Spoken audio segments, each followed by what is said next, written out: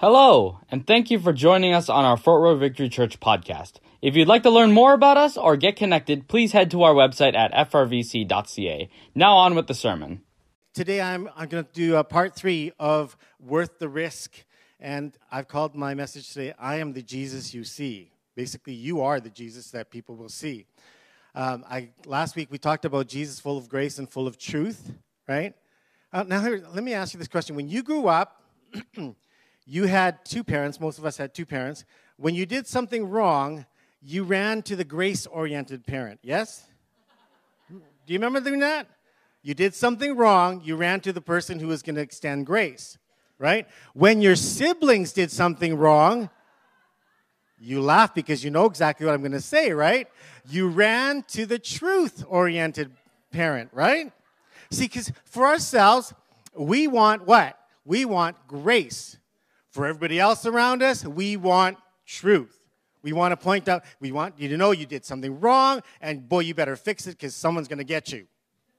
Now, today I want to talk about how this looks like for us as believers, for us understanding that Jesus was full of grace and full of truth. Not 50% grace and 50% truth, not 90% grace and 2% truth. He was full, 100% full of grace and 100% full of truth.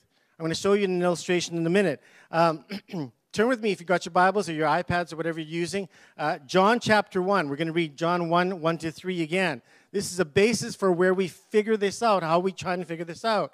Because he says, in the beginning was the Word, and the Word was with God, and the Word was God. He was in the beginning with God. There's that eternality. He was not just created for the New Testament. He was in the beginning with God, it says. Amen. Jesus was there all the time. We've got to remember that, okay? All things were made through him, and without him was not anything made that was made. And the Word became flesh and dwelt among us, and we have seen his glory. Glory is of the only only Son from the Father, full of grace and truth, okay? And then go down to verse 14. And the Word became flesh among us, and we have seen his glory. Glory as of the only Son from the Father, full of grace and truth. Go down to verse 18 there, you see. And it says, no one has ever seen God, the only God who is at the Father's side. He has made him known. No one has seen God, it says. It's stating a fact. No one has seen God. So, but they saw Jesus, right? They saw how Jesus lived. And Jesus made God known through his life. Today, think about this. No one sees Jesus. No one sees him in the flesh. No one sees him in body. So how do they see Jesus? There's only one way the world can now see Jesus, really. It's through you and me, isn't it? It's through how you and I live that they recognize that's the Jesus that the Bible talks about. That's the Jesus that I read about when I read God's Word. So if we wanted people to see Jesus, how then should we live? The question comes to the answer, which is, well, I need to live with full of grace and full of truth. Remember the illustration I used last week in John 8 was the woman caught in adultery, right? This scenario could, and it does exist today. They bring her face to face with Jesus to pronounce a sentence and judgment, right? So she's caught in adultery. She knew the law. She grew up in the church. She knew what the law was saying about sin, right? She went to church over and over again. And that's the harsh truth about it, was she knew better. She knew better. Well, now here's the thing. Or we can either excuse that sin and say, well, you know what? Her husband wasn't giving her any attention. He's always at work. He's abusive. Well, that's not grace, because grace doesn't excuse one sin because of another. Let me say that again. Grace never excuses one sin for another to take place. Amen? So the problem that it's either or, but that's where the problem comes in, because we're trying to say, well, it's either grace or it's either truth. And we don't understand that it's got to be grace and truth together. Say that with me. Grace and truth together, right? So Jesus doesn't become less truthful in order to express grace. That's not what he does, right? or less gracious so that he can tell you the truth. Remember, he loved her to remind her that she was in sin. Where's your accusers? Meaning, yeah, you were caught in sin. And then what does he do? Follows it up with grace by saying, now go. They're gone. Now go. Neither do I condemn you. Stop sinning. Stop doing that sin and go your way. He did that together, grace and truth together. Now, I'm still trying to figure out, okay, God, you got to show me how this works. Is there an example where this is working? Well, there is. Let's go to Acts chapter 2. We're going to see this, right? Acts chapter 2, verses 42 to 47. Verse 42 says, they devoted themselves to the apostles' teaching and the fellowship, to the breaking of bread and the prayers. And awe came upon every soul. Okay, there's the truth. They devoted themselves to the apostles' teaching. Were the apostles teaching false truths, or were they teaching the truth of God's word? They were teaching the truth of God's word. And look what's happening. And awe came upon every soul, and many wonders and signs were being done through the apostles. And all who believed were together and had all things in common. And they were selling their possessions and belongings and distributing the proceeds to all as any had need. And day by day, attending the temple together and breaking bread in their homes, they received their food with glad and generous hearts, praising God and having favor with all the people. And the Lord added to their number day by day those who were being saved. How else could this work unless truth and grace were working together? How else could it work unless grace and truth were working together in this group of people, right? They had to model full of grace and full of truth in each other, with each other, wherever they were, because you know what? You know that when there's two people around, there's going to be friction. Look at the person sitting next to you and say, yeah, I know that. And some of you said it to your spouse, right? You know that. So for this to work, for Acts chapter 2 to have this incredible story and this dialogue and this recount of what was happening in the early church, grace and truth had to have been working so that they can point out each other's truths and their faults in love, but then encourage them and say, but you know what? Let's walk together in this. Come on. Isn't that the church you want to be part of? I read this and I think, God, let this be our church. Let this be the church of Jesus Christ all around the world. Because right now, people looking outside into the church saying, I don't want to be part of that. Like they're rejecting you. And they're rejecting Jesus because they're seeing that it's not happening in the church today. And I need to change that so we can change the world. We're always wondering, this needs to happen so that the world will change. No, the world will change when something happens inside of me that affects the person very next to me that someone else will see that's watching me. That's what we need, church. Right? They invested themselves relationally into this community. They didn't just preach the gospel and point out each other's faults and sins. They cared for each other. They remained committed to seeing each other grow in grace and in truth. Here's that saying, no one cares how much you know until they know how much you... Wow, you all know that. But let me say it again. No one cares how much you know until they know how much you... They don't care how much truth you know. And it could be like this, or it could be volumes and volumes of books and Bibles and commentaries and Holy Spirit this and Holy Spirit that. They don't care unless they know you care about them first. We are missing it. We can't just go doing another outreach until they know that we really care about them. Now, here's the thing. I want to back it up. Before we can even do any outreach, we need to know that we're looking after each other here. Because they're going to see that out there. Oh, they don't really care about each other. This July thing, right? I'm gonna be on you in case when you start planning this. Because they want to know, do they look after each other like they do here when they're giving us a hot dog and an elephant ride? Do we have an elephant? Oh, my gosh. I hope I didn't call somebody out here, but Relax. Okay. They're going to want to know, do you guys do this inside with each other, or is this just something you pretend? Because they can tell. People can tell when it's not genuine. You know that, because you can tell. If you're a human being, you can tell when somebody's not being genuine. So here's the thing. You've got all eyes looking at Fort Road Victory Church to seeing if what's happening in this body, in this cell group, in this youth group, is it really real, or are they just doing this to show? And that's where we have to come to understand, okay, if I have to live this out, then I must walk out grace and truth together.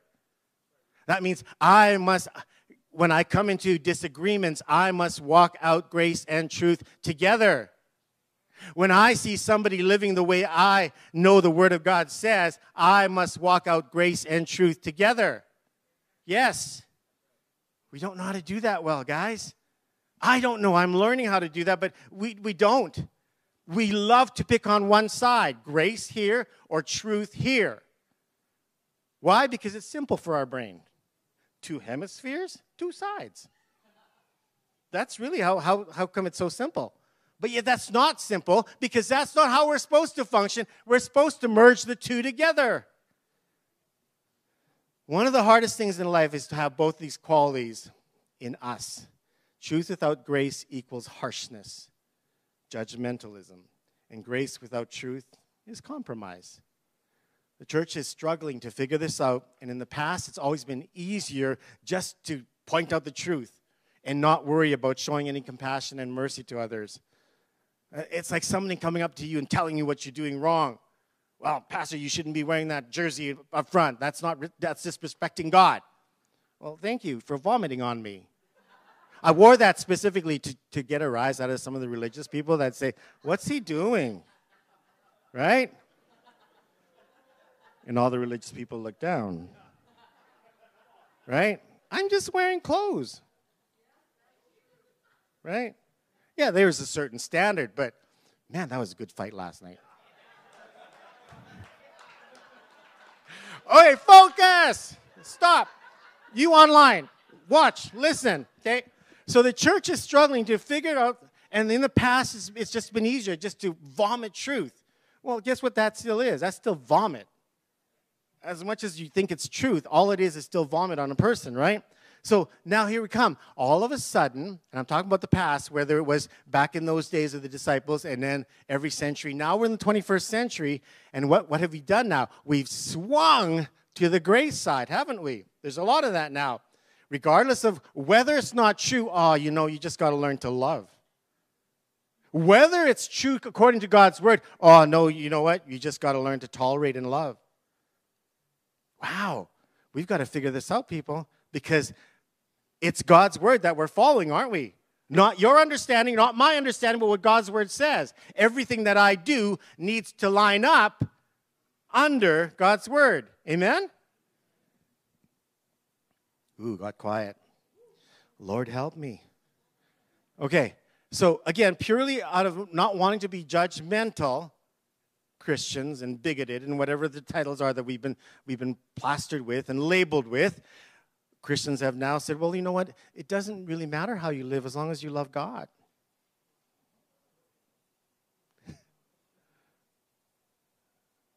Wow. That's how far we've come onto the grace side. Now, that's not my God. That doesn't represent God. God has a standard for everything that we live. Every issue that we deal with in life, there's a standard that God has taught us, that God has given us. Now, the choice is yours to accept God's word as it is in truth, or to bend it to fit your philosophy of where you should be in the 21st century. And I think we're failing at that as well, right? We're called to both. In living this out, there's going to be this, I said full of grace and full of truth. Now, here's the thing. You as a believer, if you're an unbeliever, you'll understand this when I'm talking to believers right now. There's this tension inside of us that operates every day in order for us to exercise our lives full of grace and full of truth. Okay? You know what? Here's the thing. It's going to be messy. Those of you who know what I'm talking about, you know how messy it is. Okay? I'm going to use an example. You have 2 kids. Prodigal son had 2 kids. Did the father love the 2 kids any differently? Same love. Same love given to the one who treated him like dirt, who walked away and took his inheritance and spoiled himself and wasted it. Same amount of love to the one who stayed behind. But here's the thing. This is where grace comes in. Expressed differently. Understand? Expressed. Those of you with kids, raise your hands. You know what I'm talking about? I relate. Oh my gosh, that's exactly me. And I feel guilty. I've been beating myself in the head because I treat one kid this way and I treat the other kid this. But I love them both the same way. It's hard. Parents, we beat ourselves up because of that, because we don't understand that that's exactly what God wants you to do. Treat them full of grace and full of truth. We're trying to go equal in everything, and yet they're 2 different personalities, they're 2 different beings, and yet created equal before the eyes of the Lord. Wow. Some of you are going to get this and go, oh, I got to stop doing this. I got to stop. Yeah. You're trying to put one in the box of the other and vice versa, and it's not working. So here's the thing. It's going to get messy because when someone's life choices is out of line with Scripture, God's Word, you can have these choices. Kick them out of your life. Right? Some of us, we've done that. Nope, that doesn't align with what I believe. I'm kicking you out of my life. I can choose number 2. I can just ignore it. Ignore them and just ignore the fact that they're doing what they're doing. Or number 3, which is what's happening nowadays. I'll change my beliefs to prevent any tension between me and that other person. Right? And this is what God wants us to do. You keep loving them and hold on to the standard that God has set in His Word. Amen. But that's hard. Of course it's hard. That's why it's called tension. You're not trying to solve this. You're trying to manage it. We're always trying to solve problems in our day and age when really God is saying, no, I just want you to manage this. Trust me, you can manage this. Why? Because you're not doing this on your own strength. Thank you, Jesus. Holy Spirit is upon me so I can manage that tension of grace and truth in every area of my life, and even the people that are coming into my life that I see, oh my gosh, that's not the standard that God has set. So God, give me the love for them because I see that it's not your standard. I don't want to change my belief system. I don't want to change my standard. I need the love that you have, that you could point it out and lovingly show them the grace. Learning to love others and not agree with areas in their life is what is messy about full of grace and full of truth. There's always that constant tension. Someone is going to get hurt if you go one way or the other. Think about this. You know this. If this has happened ever in your life where you've applied so much truth, no, that person has just walked away, right? Or you've applied so much grace and you've enabled that person to stay in their sinful state. Okay, so we've proven that it does exist. But now I want you to see something. Here's the thing that we're going to look at for you as a person, you as a believer, you as understanding how this grace and truth works, the tension of it. If you're a grace person, hands up if you're a grace person. I'm not, so I'm not going to put my hand up. Hands up if you just love every. Come on, be proud of yourself. That's who God created you to be, okay? I want you, the next time you want to just douse that person, knowing that what they're doing is wrong, and you just want to douse that person that grace, I want you to lean towards truth. Because your propensity is wanting to automatically pour out grace. Yes? I want you to just lean. And you know what? It's going to be messy. It's going to hurt. It's like, I can't do this. It's throwing me off of my comfort zone, of course, because you've been so comfortable operating in grace throughout your life. And now I'm asking you, no, now apply truth to what's happening here. Okay? All the truth people, raise up your hands with me. Come on. Right? And let me tell you this. Whoever was more influential in your life, whether it was your mom and dad, okay, that's the trait that you probably picked up. My father, truth, right? Pointed out what was wrong first before you ever point out anything positive. I picked it up. Yay. Okay? Truth. Okay? Your propensities to want to point out what's wrong in that person could be minor, but you know what? It's still wrong. I'll point it out. I don't like it. I have to deal with that. So here's what you want to do. You want to lean towards grace. And this is where that saying, you know what? Is this really a hill to die on? You understand that saying? Is this really a battle to fight? Is this worth a hill to die on? That's where us truth people have to figure this out and realize, okay. Because otherwise, you're going to still get stuck in that track of truth and of grace, as opposed to trying to walk your life in that tension of operating full of grace and full of truth. I'm going to show you a quick illustration here. I'm going to get some of the guys to come up.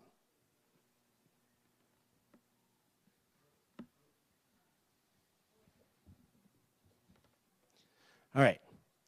Okay, I'm going to get Joel. Joel will represent. Did you grab me? Oh, perfect. Okay. I'll put those later. Joel's going to represent you. Okay? He's going to go up to the top step. Okay? Okay. Put that on your wrist. Put that on your wrist. Okay? Okay. We have Mr. Truth on this side and Mr. Grace on this side. Okay? Now, can I come down? It's not going to squeak, right? Okay. And I'm just going to be Jesus in a hockey jersey.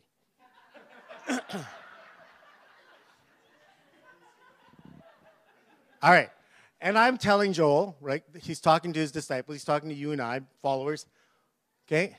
This is without any grace and truth. Joel, follow me. Now, our flesh is able to do this quite reasonably. I'm going to get you to go back up there, and I'm going to get you to do it with one hand. Because we get confident of how we can run our lives. Really, we do. We get to this place, well, I can do this one hand, I can do this with my eyes closed. Go ahead, follow me. Oh, see, he's that confident. Now I'm going to ask him to close his eyes because he's that confident. Because a lot of times we go through life with our eyes closed, amen? Because you can do this with your eyes closed. On the line, stay on the line, foot over foot. Close your eyes. Go. Go, go, go. Oh, it's not bad. Okay. Well, it's still, now here's the thing. Some of you are like, oh yeah, that's how I do my life. Like he proved that I can do this without grace and truth. Okay, here's the thing. Go back up. And now we're going to get him to stay on this narrow line, this green line that's on stage, because that's the walk that we have. It's pretty narrow. It's pretty narrow that God asks us to walk. And I'm going to say, you know what? We're just going to apply the truth to him. We're not going to apply any grace. Go ahead. You see what happens when truth is applied to that degree? The things that are on his plate, which could be the things that he does, it could even be relationships. Someone's going to get hurt. Let's try applying grace this time, okay? No truth, but just grace. So he's pulled. Someone still got hurt. Okay, so whether you apply one or the other, the illustration is to show you that someone will get hurt because it's not meant to be applied as grace or as truth by itself. Now, I've got another couple colored balls because all the people that Joel deals with, all these yellow people, all these Asians, they're all good people. We got some people that are dealing with issues in their life, okay? So now he's going to try, and he's going to try. You know what? This time he's going to try, I'll add a little bit of truth and I'll add a little bit of grace as I walk down this walk. And let's see what happens. Go ahead. People are going to get hurt. Why? Because that's not how it's supposed to be. You killed all of your friends. You did. We'll have a funeral for those later. We're doing communion anyways. Okay, now apply grace and truth equally and walk the walk that Christ says, follow me, Joel. Equally, guys, equally. And let him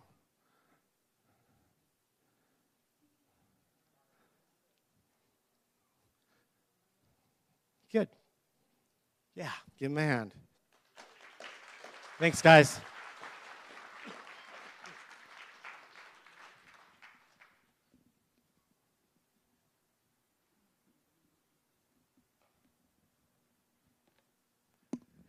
So you get it? As long as that tension is always there, and you're dealing with people that have mess in their lives, and they're still part of the environment that God has placed you in, they're not going to get hurt. They're not going to fall off. They're not going to, and as long as we continually apply it equally, 100%. And you know what? Sometimes you're going to have to apply a little more grace, and sometimes you're going to have to apply a little more truth, but you're operating in it all the time, okay?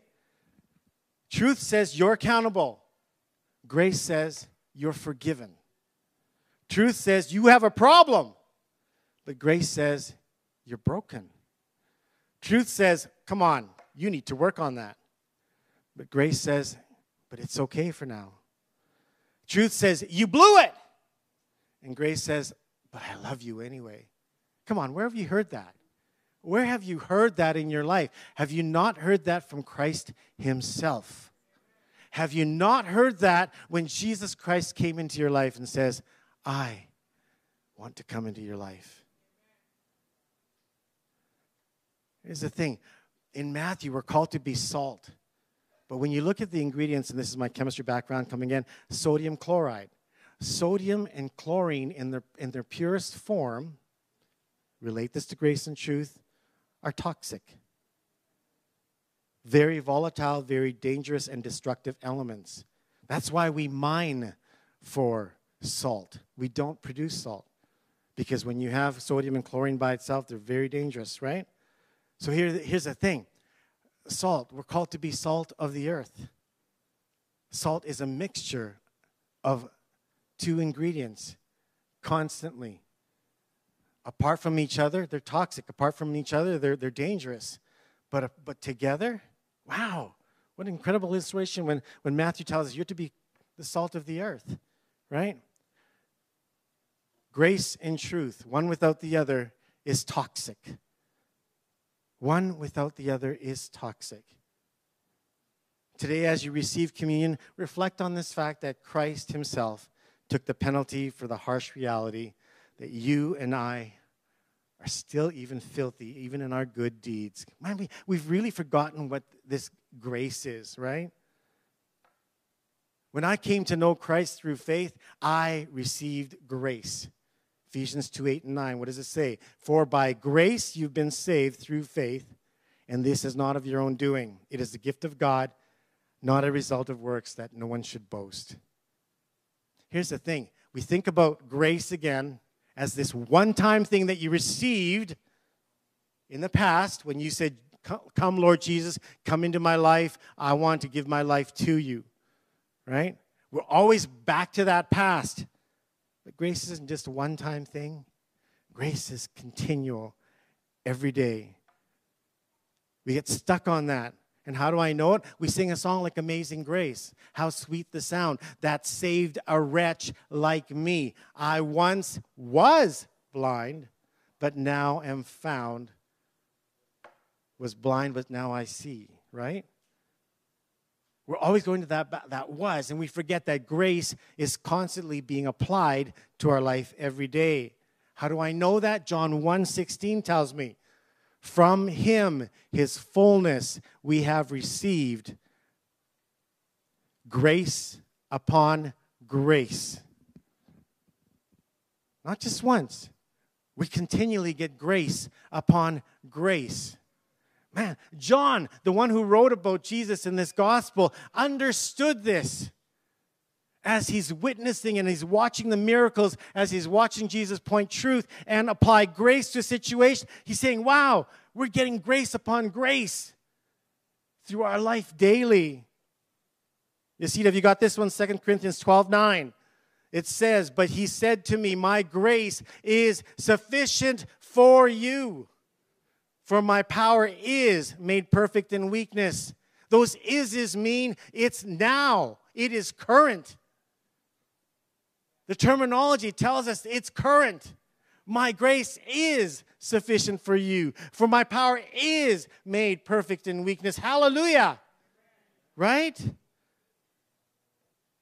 So how do we live in the fullness of truth and grace? Finally, John 15:5.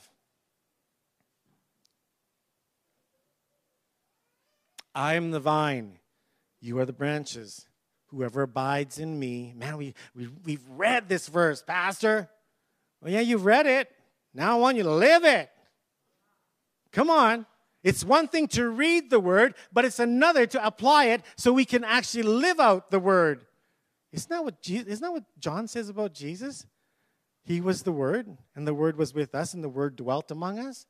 Wow. Application. The Word comes into us. Now we need to live the Word out as well. I'm the vine, you're the branches. Whoever abides in me and I in him, it is that bears much fruit. For apart from me, you can do nothing. Grace and truth, the tension constantly. If I abide in him and his words abide in me, guess what? Then I know that grace and truth will constantly be applied to every situation in my life.